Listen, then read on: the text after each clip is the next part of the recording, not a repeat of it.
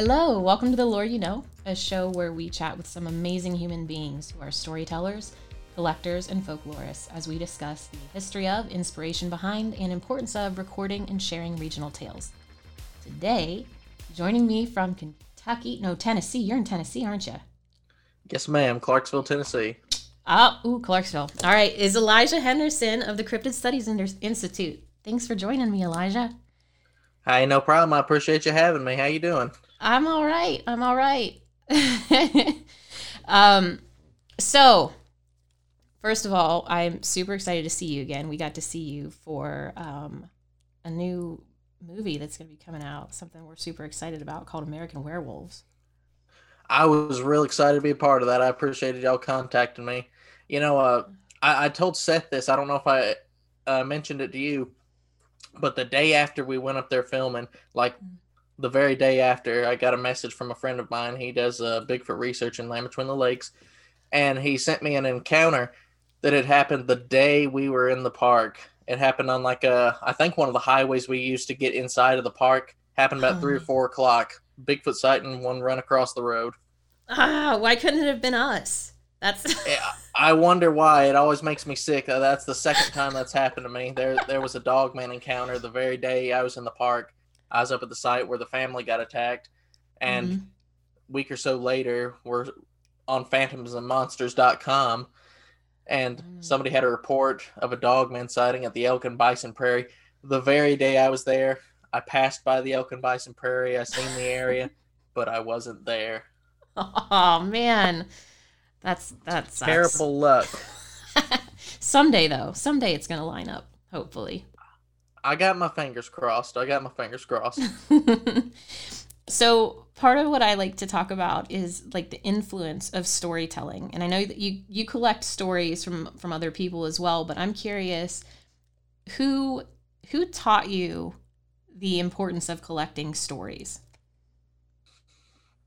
Well, me and my family, we come from Appalachia over around East Tennessee, and Appalachia is kind of the land of storytellers. My family has always passed down stories of oddities that have happened to them, to my grandmother, to my dad, and then to me. So, those stories have always been in the family and whatnot. And I guess just the nature of cryptozoology and coming from that kind of background, you storytelling's kind of in your blood. Is just kind of what you do. Mm-hmm. What was the first cryptid story that you can recall as a kid that kind of caught your attention? First one that I remember was we used to go as a family camping down a lot at a place called Montgomery Bell State Park. It's over in Dixon, Tennessee. You may have heard of the White Bluff Screamer before. It's right around in that area. We were doing some camping there, and the ranger came up to our camp, and he was inviting everybody to a public showing of a documentary they had called The Legend of Werewolf Springs. And my dad, he loved werewolves. He always been a big fan of the Wolf Man and things like that when he was a kid. Just a big fan of werewolves. So obviously we were going, and the documentary detailed how on the backside of the park they have an area called Hall Springs, but it was nicknamed Werewolf Springs because in the latter part of the 1800s, a circus was going along the railroad back on the backside of the park. Excuse me. And the circus train derailed for whatever reason. Apparently, during that time period, railroads were being sabotaged, so that may have been what it was. But they had a lot of animal exhibits in their boxcars, and they split open and their animals escaped. And the people running the circus, they were able to recapture everything except a male and female creature that they had on their manifest listed as either a wild man or a wolf man of Borneo, and they're never able to recapture that. But since that time, there's been all kinds of strange encounters with what people describe as literally a werewolf. One of them being a gentleman, a landowner, and a farmhand were carrying something like a glass door I think it was a glass door they're carrying on their wagon. They were going along that backside around, I guess, where the railroad would have been, and they seen the werewolf, and they tried to speed up their horses and get away from it, and it gave chase to them. They sped up their horses a little bit more, and it was is faster than them, and it eventually started climbing up into the back of their wagon, and they realized that, okay, we're not going to both make it out of this, so you jump off and go left, and I'll jump off and I'll go right. They split up. Not the best plan, I reckon, but they did that, and one of them ran the landowner and jumped behind a fallen down tree, and he hurt his farmhand being just torn apart. I think he made it out okay, but there's been all sorts of stories of fatal encounters and sightings of werewolves in that area, and that is probably the oldest one I can remember. There's stories in my family that predate me seeing that, obviously, but that's the oldest one that I could possibly remember, I believe. That's awesome. And when I first met you, it was at CryptidCon, and you had little jars. The first thing that Yes. I bought was some dirt from Werewolf Springs. See, I think that's the Werewolf Springs right there, actually. Yeah. I stuck it in a bowl back here. Mm-hmm. That was the first time that I'd heard that story, actually. It was when I met you. That's probably one of the oldest, if maybe not the oldest, because there's been stories of Lugaroos seen around Land Between the Lakes around the 1700s, but it would have to be one of the oldest werewolf stories in American history. Mm-hmm. That's pretty cool. Oh, it's a got an amazing history to it. There's supposedly a gentleman who went up there to kill whatever was haunting the park, so to speak. That's one way to phrase it.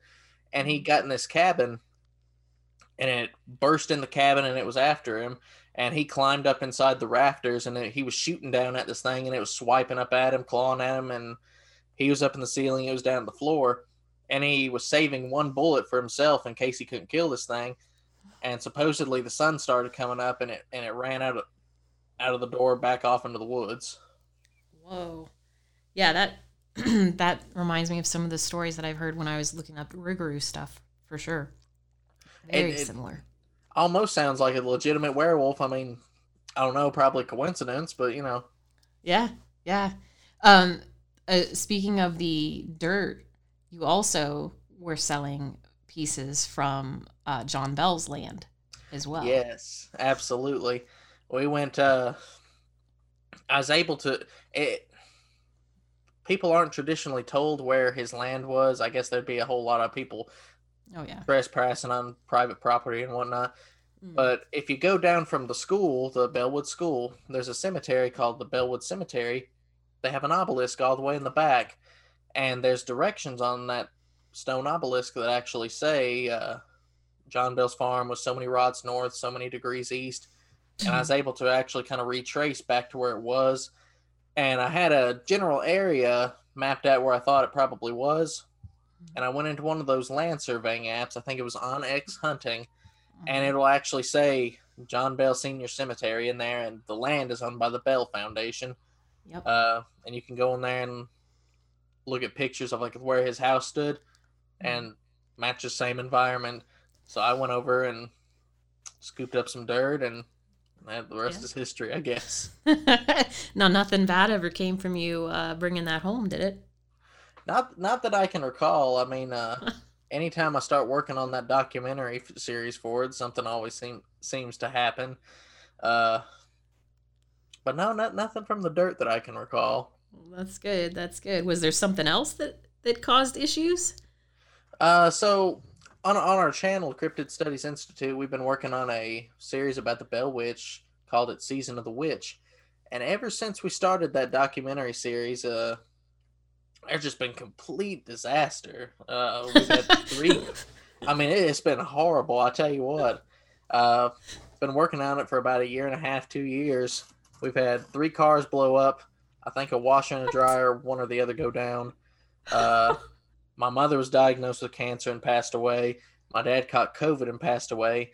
I almost lost my eye. I had to go to the emergency room because I have a deadly red meat allergy.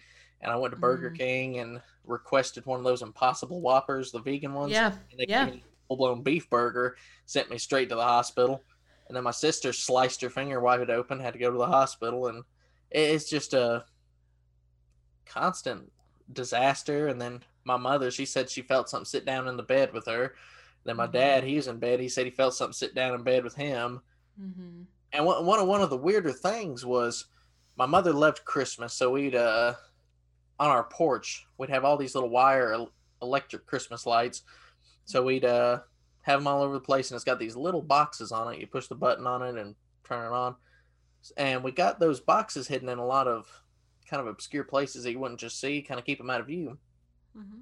We kept coming home, and those Christmas lights would be turned on, and it might be one, it might be three. One time we came home and there's 7 strands turned on, and we just thought that was really weird. Didn't know if Yeah.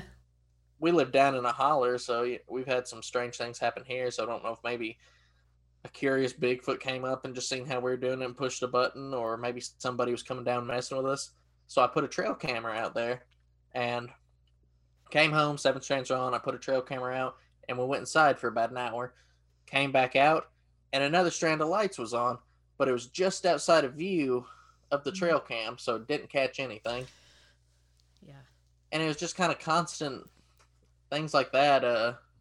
Right before my dad passed from COVID, we were sitting in our living room, and from one of our back rooms in the house, it sounded like somebody coughing and gurgling uh, Mm-hmm. in the back of the room, and I was like, that just didn't feel right, you know. Yeah. Yeah. But constant stuff like that. Yeah. Did you grow up in Clarksville then? Yes, ma'am. My family comes from over in East Tennessee, and they migrated over to Clarksville, Tennessee, because my granddad was in the military and he would move around a little bit. And Mm-hmm. it's too flat here. There's no mountains or anything. I hate Clarksville. It is pretty flat. That's true. But if you grew up there, then you grew up with the Bell Witch story. Oh yeah, absolutely. I live about 25 minutes from Mm-hmm. Adams, where it all happened, and then about an hour from Werewolf Springs, about not 40 minutes to an hour to Lamb Twin Lakes. I'm kind of in a very unique place for cryptid and all that kind of research. Right, right. So growing up in that area, then were there warnings about the Bell Witch? I always get fascinated when I hear about how this is kind of Hmm. like transferred. Like I've heard that they teach about it in schools in that area. Um, I don't know if that's true or not. That's just something that I've heard. That's what I've always heard. My school book didn't teach it. It wasn't that cool to teach that. Uh, but I've always I've always heard about it growing up. You know, it's like folklore around here. My mother, when she was growing up, you know, they would have a game. You'd go into a bathroom at night in front of a mirror, turn out all the lights, and you'd say, I've heard two different things. You'd say, hate the Bell Witch, or I don't Mm-hmm. believe in the Bell Witch, and you're supposed to see it in the mirror. Mm. And that was a game up here that people played. She never seen anything. Uh, Yeah. but Yeah. you just kind of hear it like every now and then. There's a lot of people that have moved into Clarksville and say, "Hey, have you ever heard of the Bell Witch before?" And no, no, what is that? And so I get to unfold the story for them. Yeah. Uh, every Halloween or so, you'll generally hear somebody talk about it. We had somebody at a there's a Civil War fort that's up here called Fort Defiance, and last Halloween they actually had a Ghost Stories of Tennessee segment, and they talked about the Bell Witch, and that was pretty good. But Mm-hmm. as for warnings, not really. If you go up there, they say, "Hey, don't take rocks from the area, or don't take rocks from the cave because you'll have bad luck." Next Mm-hmm. time I go to the cave, I'm probably gonna get a scoop of rocks, and if anybody wants to buy some, they can. I'll just keep them outside the house. Yeah. Uh, I'll just put a disclaimer on it. Hey, buy these at your own risk. But Yeah. it's kind of like a cool souvenir of like creepy Mhm. history. Hey, this is from the Bell Witch Cave.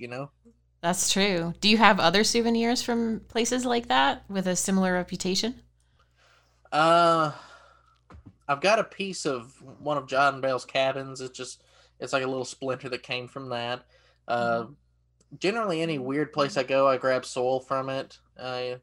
I went down to the Devil's Crossroads where Robert Johnson sold his soul.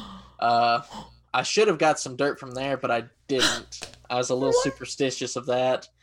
Uh, That's so pretty cool cool. place, but the big problem with that is, it's not in some kind of obscure crossroads. You go down there and it's right in the middle of traffic. You got to cross over Mm. traffic to walk into the middle of it. Big pole goes up and it says the Crossroads on it. Has a big old bass guitar on the top of the sign. Wow. They got all kinds of restaurants down there themed around it. I recall one. It was like I guess it was a fish restaurant. Is wearing a pair of sunglasses and is standing by the crossroads. But they definitely try to promote the crossroads down there. But Yeah. that I went down there. Wish I'd got some dirt. I didn't. What is another spot? Werewolf Springs, obviously. There's an area up in East Tennessee that's been having, they call it Pity Pat Holler.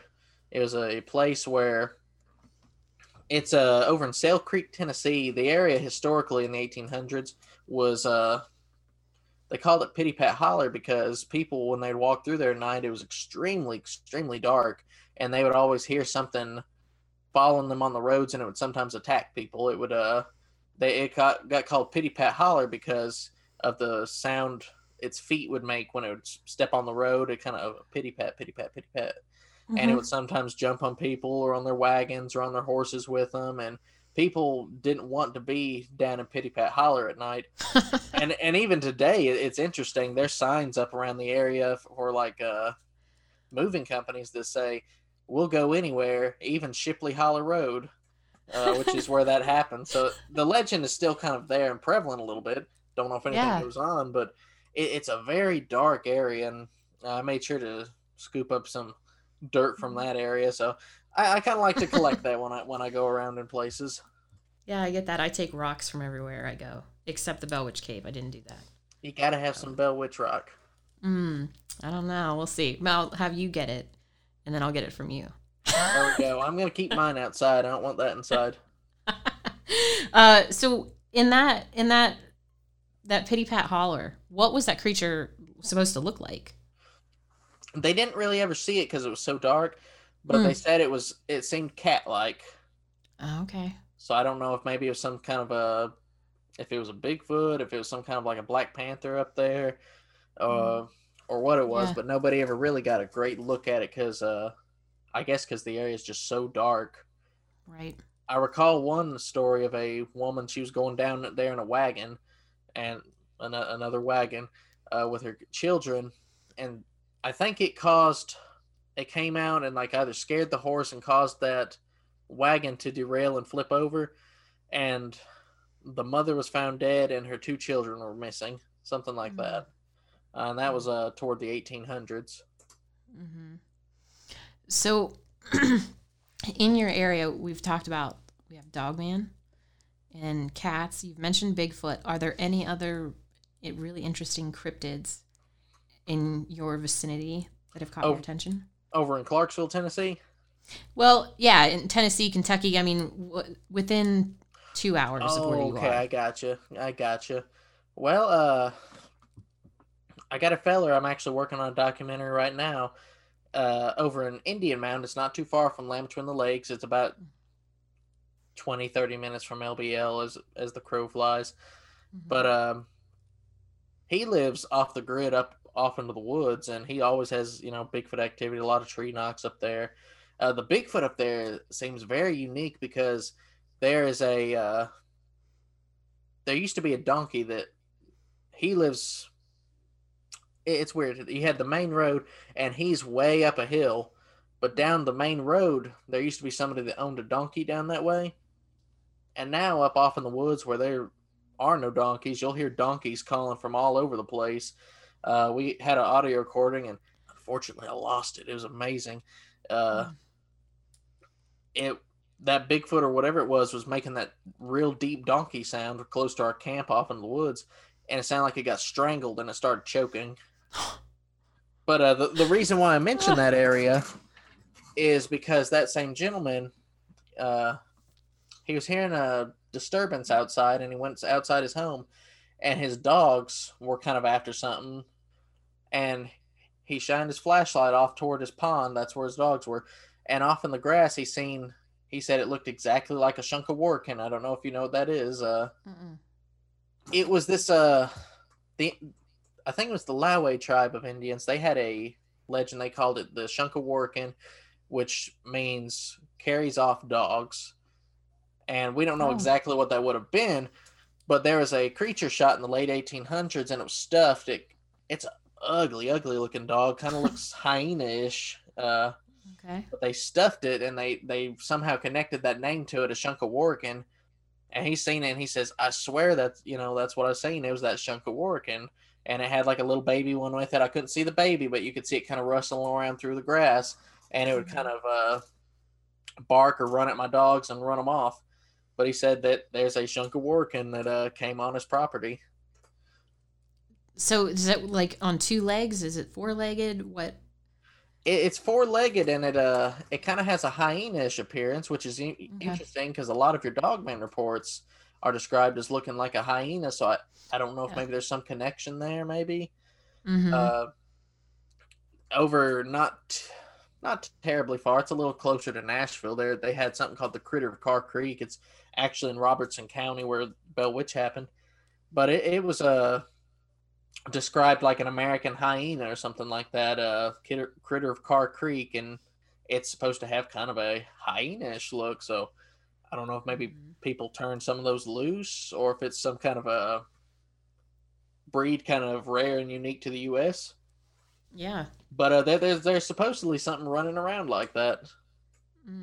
That's wild. I've heard of that critter from Pat Fitzhugh. One time when I was talking with him, that seemed to catch his attention. Well, he's from the area, so I guess that'd be why. I reckon so. Yeah. So if you had to choose a cryptid that's your favorite, I suppose, like anybody says that they've had an encounter nearby and you're like, I'm on it immediately, what would that be? It'd probably have to be Dogman. Yeah? I love my Dogman encounters. If it wasn't Dogman, I mean, we're werewolf people. We love werewolves, anything that looks like a werewolf. But if it wasn't for something like that, it would probably be over in my hometown in East Tennessee. There was it's a little critter. It's nothing particularly dignified, nothing very interesting, but occasionally you'd find people mentioning it, and it was kind of like an Appalachian tradition. It was called a grave robber. They used to... Yeah, okay. Go ahead. I'm so excited about this. So the grave robber, it was just like a little critter. They'd say it looked like a weasel mixed with an anteater, and it would burrow down into the graves, and it would actually consume the bodies. It'd eat the bones, and it'd make little nests inside the coffins. This was before your metal caskets, so you don't see a whole lot of that kind of thing anymore. But it was actually so bad for a time that they would put little stone slabs, like a kind of shaped like this, over the graves, or they'd build little houses called grave houses, because the grave robbers they'd go in there, and it became a big problem. And you can find newspapers talking about grave robbing ghouls going down and eating the bones, dragging them out. And I recall one where they took a bunch of like little flags that was on the graves, and they made a nest inside one of the coffins with those little flags. Even my dad, when he was a much younger man, I guess it'd be my great grandfather. He would find the holes going just straight down, going straight into the grave where something had been going down in it, and they'd fill it back in and they'd dig it back out. So while my family, the living people, never seen one in person, that story has been passed down of some kind of little critter and a cake. It's about the rarest thing these days. I'll ask people a lot, and nobody remembers it. Occasionally, you'll get some kind of little glimmer of information. Huckleberry from Mountain Monsters was able to tell me a little bit. He said something like, in his part of the country, he thought that they'd been hunted to extinction up there. So that they're probably, if there's any left, there aren't very many at all. Right. Yeah. The only other time that I've heard about them prior to you mentioning them was in Barton Nunnally's book, Mysterious Kentucky. Yeah, and it caught my attention right away. I actually sent a message to Mark Matsky, because he does a lot of research too, and I was like, Mark, do you know anything about these guys? And he was like, no, I don't, but I'll let you know if I find anything. So if you ever hear anything, give me a holler, because I just love hearing about it. That is so cool. Oh man, I'm super excited about that. I'm going to tell Mark as soon as we're done. Message him. But it's just so unfortunate because you just don't hear anything about them anymore. It's like a part of. I mean, obviously they were a big problem for people, but you just don't hear anything about them anymore. The culture's forgotten about them. That's true, and we get more populated, so there's probably not a lot of places to hide. For one, I reckon so. Yeah, they were. I don't know. When I read the description, I thought they sounded kind of cute because they're little. I figure they'd probably be kind of handsome in appearance. I can only assume, but Right, exactly. Just be like a big rodent, like a capybara or something, just with a little different look. Yeah, don't they hop too? I feel like I remember hearing something about them kind of jumping like kangaroos a little bit. The one in Barton Nunley's book, I think it took some mighty leaps. The ones I've always heard about, never heard any info about them jumping. That's not to say that they didn't, but right. That's super cool. I'm so excited about this. What other cryptids were you told about growing up? Like stories like that were passed down through family? So my I don't think she'd appreciate me telling this, but I don't figure that she'll ever see it. My grandmother, when she was a little girl, her and her brothers, they lived in East Tennessee. Is much less populated, a lot of woods, a lot of fields and whatnot. And when they'd be walking home at night back to their house, something would follow them back, and they could see like up on top of the hillside, little stones rolling down. They'd hear something walking up there. If they'd run, it would run. If they'd stop, it'd stop. And they'd run back to their house, and it'd be running behind them. And they'd get inside, they'd close the door, and they didn't really have locks on the door, so they'd push the stove up in front of the door to try to keep this thing out. And you could see it'd grab the doorknob and just you could see the door kind of shaking like that. It didn't seem like it knew how to operate a doorknob, but it would shake the doorknob back and forth. And things escalated to the point where they were sitting around and they're listening to Loretta Lynn records, and they started hearing some raspy breathing coming from one of the windows. And they looked toward the window, and they seen a face looking at them. It had red eyes, red glowing eyes, and it had kind of a wide nose like an old man, and it had a monkeyish face. And they were just staring in, watching them. And being mountain people, they got the idea they were going to go outside and they're going to shoot it. So right. they grabbed the rifle, went outside, and nothing was out there. It run off. Another occasion, there's I don't know exactly what he would have been to me, an uncle or a cousin, but he was riding his horse out in the field one day, and he was riding, and he said there's a Bigfoot sleeping right there in the field, and his horse either jumped over it or his horse got scared by it, and it scared that Bigfoot and jumped up and run off. Everybody got scared by it, and apparently that was him riding his horse out in the field one day.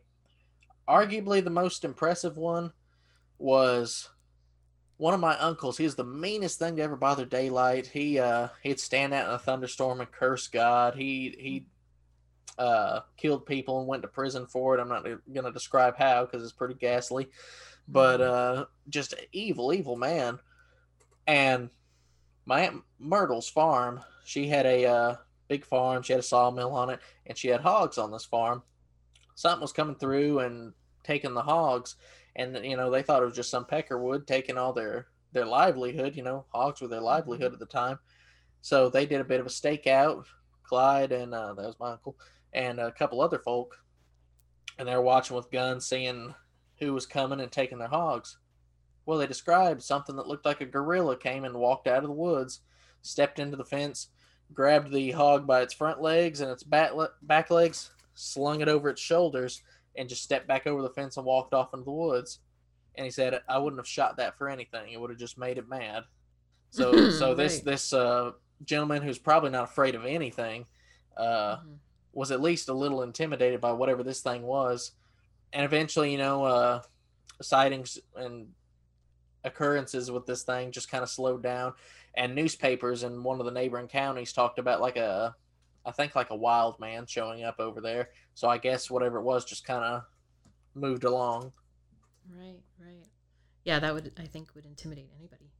Oh, it'd have to. It'd have to. Yeah. Can you explain the beginning of the Cryptid Studies Institute, how that came about, and what you do? Well, the channel, it's been up for about 2 years. Uh, the actual organization has been around for a long time. My dad, he got the idea that he wanted to start an organization, and he came up with a name. And one of our real close friends, he asked, "Hey, do you want to come along? And we'll start an organization." And I started one, and I think it's probably the name has been around for about 15, 16 years or more. But we Mm-hmm. only really started doing things about 2 years ago. Yeah. We went up to Dayton and filmed a video, called them Nightmare Nuggets of Cryptid Terror, and rest is history. We just kept going from place to place to place and filming videos. What we did differently than a lot of folk is we would go on site and show where a thing happened and where people seen this or that. Most of what you see on YouTube, it is just like a lot of radio shows, which there's nothing wrong with that.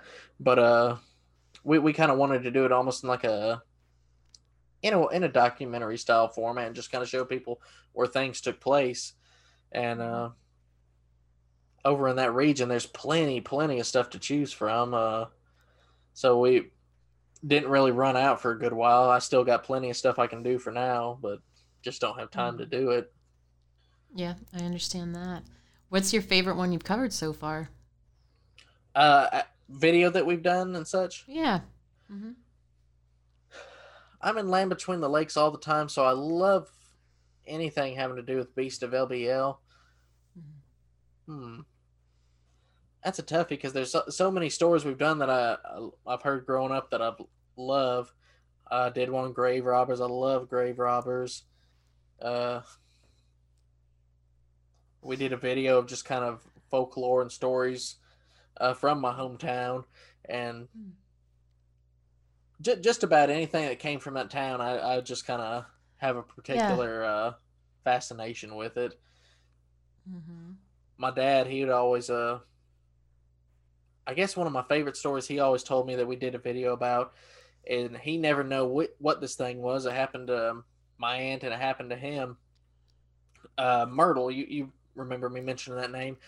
When he was a little boy, all the kids around, they would kind of get dropped off at Myrtle's house, and they'd stay with her for a while, while the adults went and did their thing.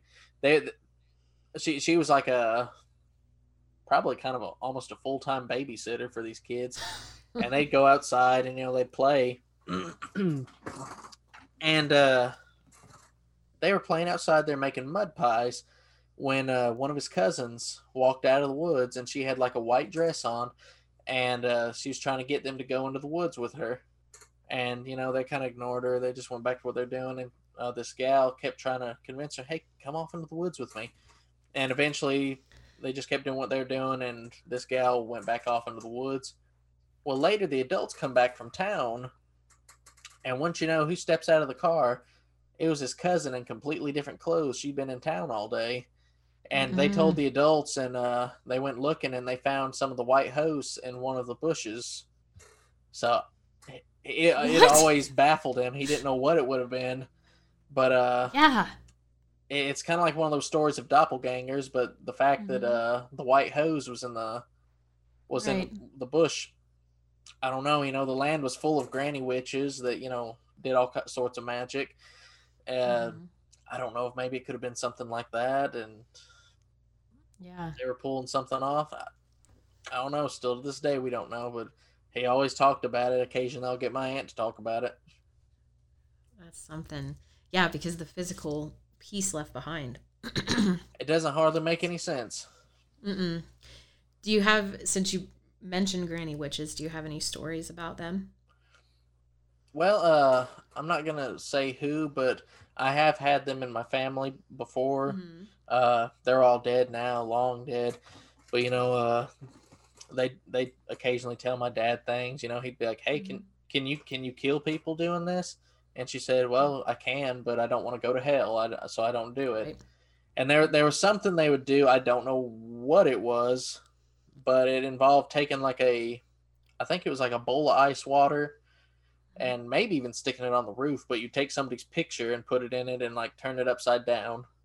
I don't know what it was for. Probably will Huh. never find out. But the granny witches, let's see here, the granny witches up there, they practice a lot of powwow, or what was called the long lost friend, and that's actually the book there. I don't practice it, but it was kind of part of our culture, I guess. So my dad wanted a copy to own, and they would read and do stuff from that.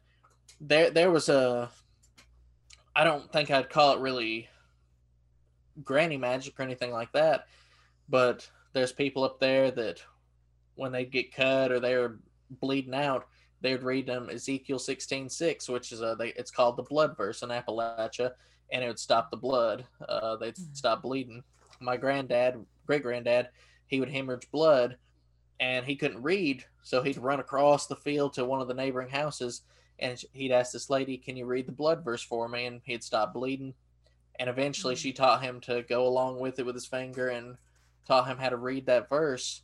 And his blood, by the time he died, it was just covered in little blood stains by the time he would hemorrhage out.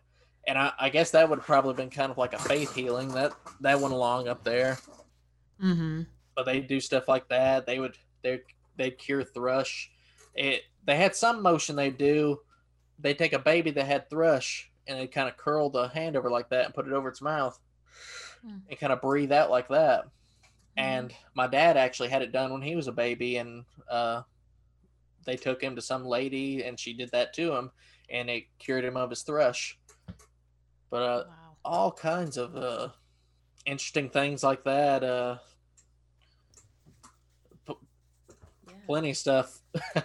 Yeah, that's the stuff that gets lost if it doesn't get passed down too.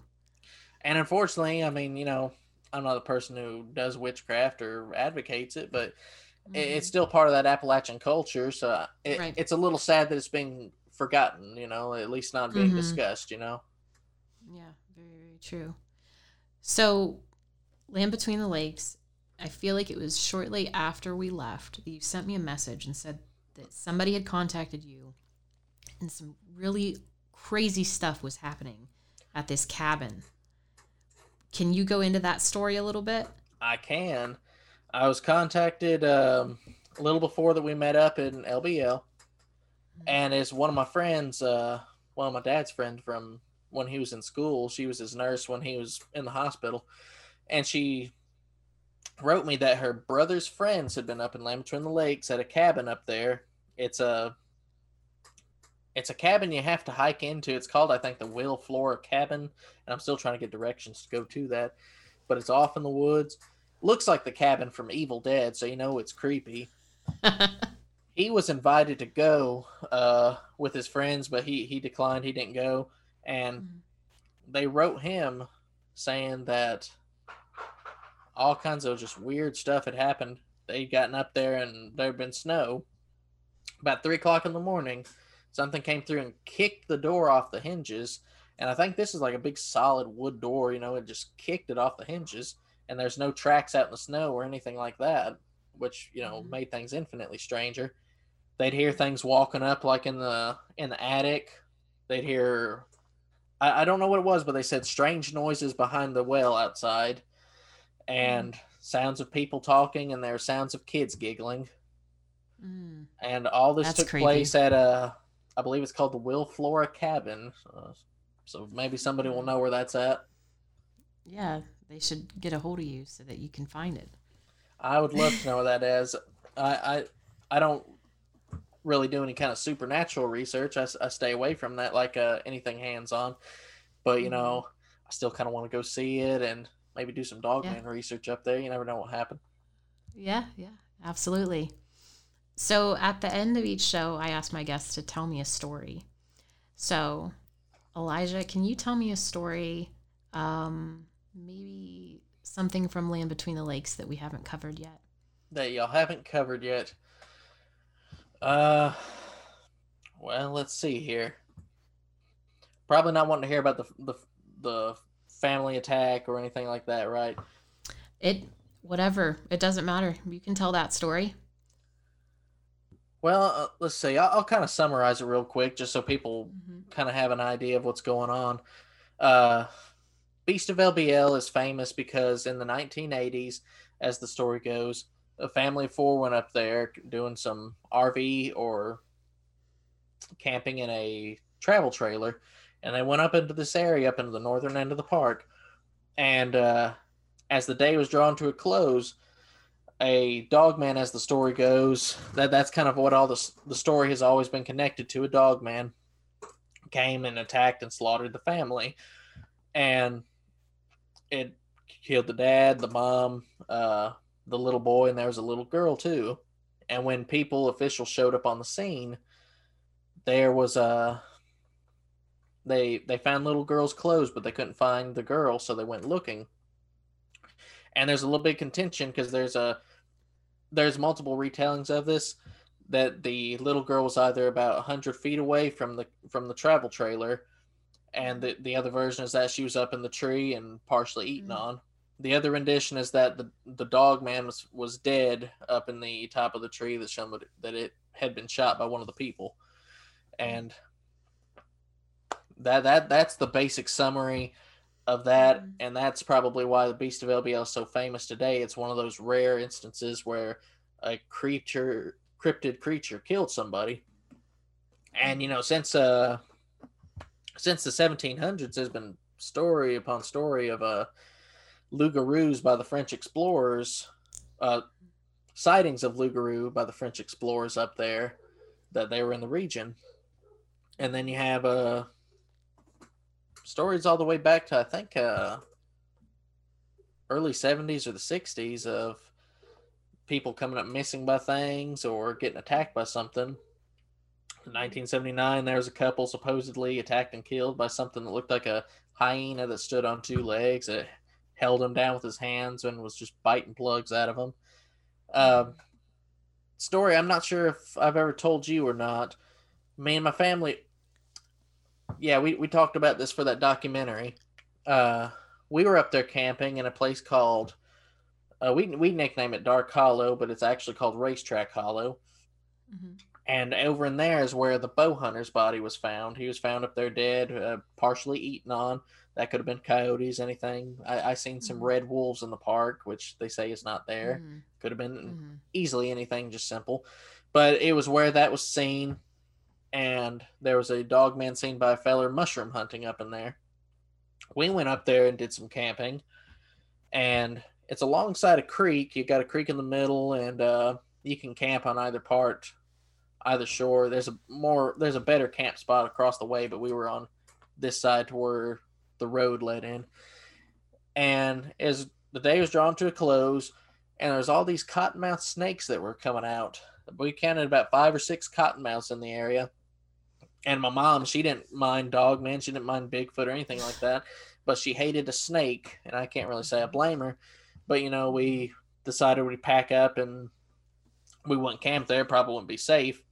And while we were gathering our stuff, my dad looked across the creek and he seen some orange eye shine watching us. And we went over there because we had to get a trail cam that was over there anyway. And we found that it was just a little curious raccoon watching us. And about that time, I was looking off and I seen, hey, Dad, do you see that there, that eye shine? And it was kind of like an electric blue color. Excuse me.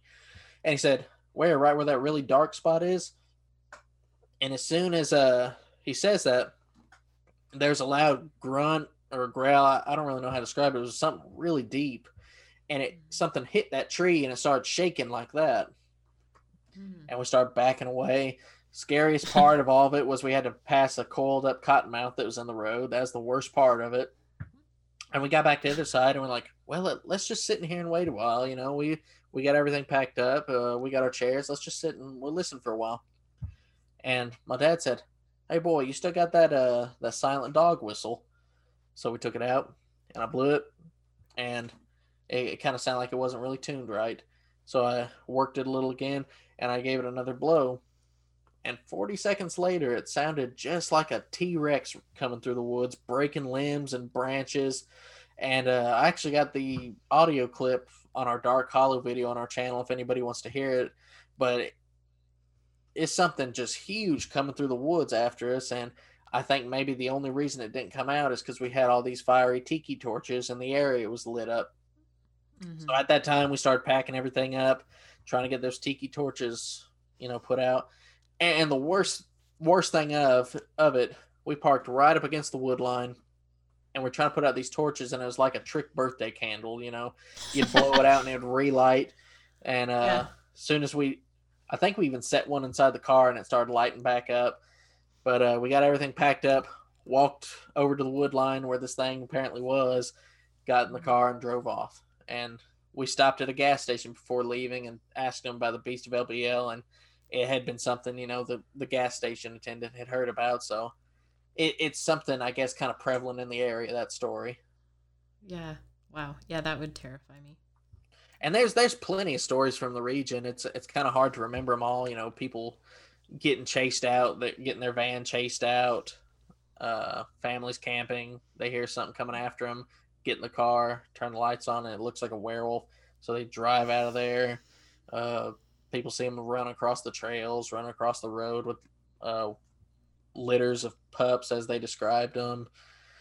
Even a woman described that her husband got killed by 2 monkey men.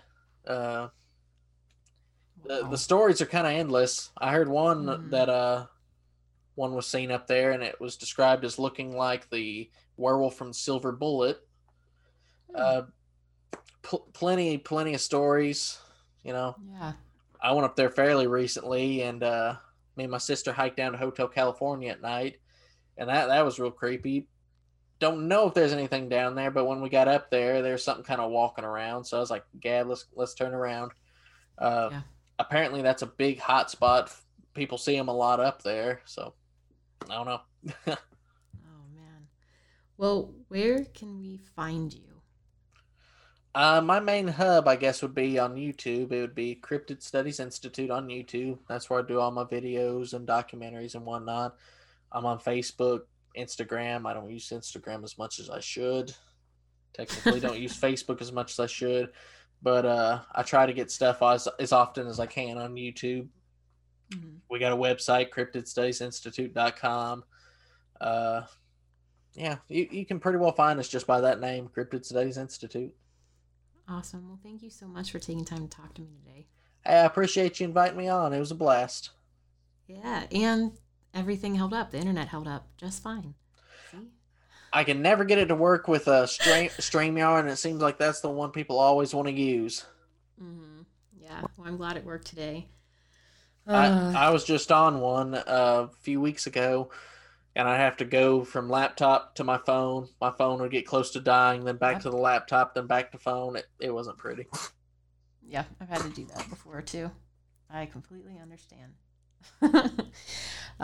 Well, thanks for listening, guys, or watching. You can send me an email, heather@smalltownmonsters.com, if you could subscribe, become a channel member. Yeah, until next time.